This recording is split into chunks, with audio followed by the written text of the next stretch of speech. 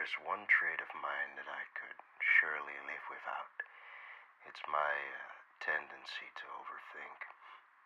Take my arm, the, the left one, for example. I was cooking today, making some nice noodle soup for my family, and as I was stirring the pot, my left arm, which is a robotic prosthetic by the by, dunked itself into the pot with full force.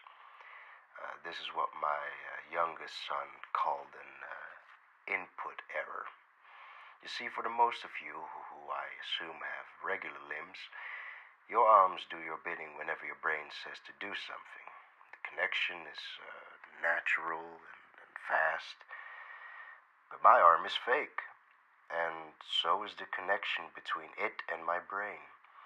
For the most part, it works as intended, but sometimes it really doesn't. Back to my cooking incident. So, when my brain said stir the soup, my fake arm interpreted as punch the pot as if it insulted your wife. So, noodles went flying all over the place, and my youngest son gasped and held his hands over his mouth. And my daughter used her abilities to guide the soup straight back into the pot. And both my wife and eldest son were about to scramble for the medical supplies, but when they all saw my sheepish look as I only managed to say oops, they all laughed. My wife even going so far as to call me a pannenkoek, which is both a type of food and an insult in her native tongue. Now, I don't mind when my family laughs at my expense. I know it's all in good nature, and besides, I holler my family out of the building whenever they slip up, so the ridicule is mutual. But as I was reheating and finishing the dish, I found myself thinking about my left arm.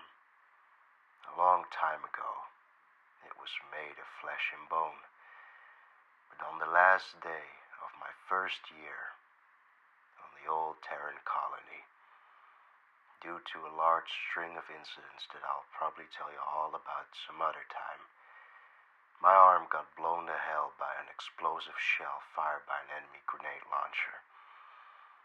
There was another person with me when I got hit, Chun-Hei.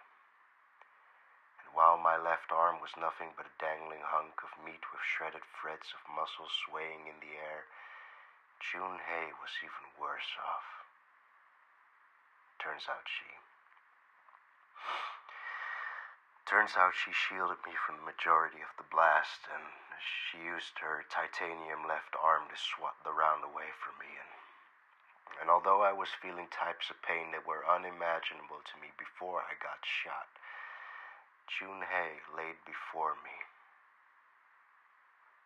a smoking husk with burned skin all around. She couldn't walk. Obviously, she was in no state to move.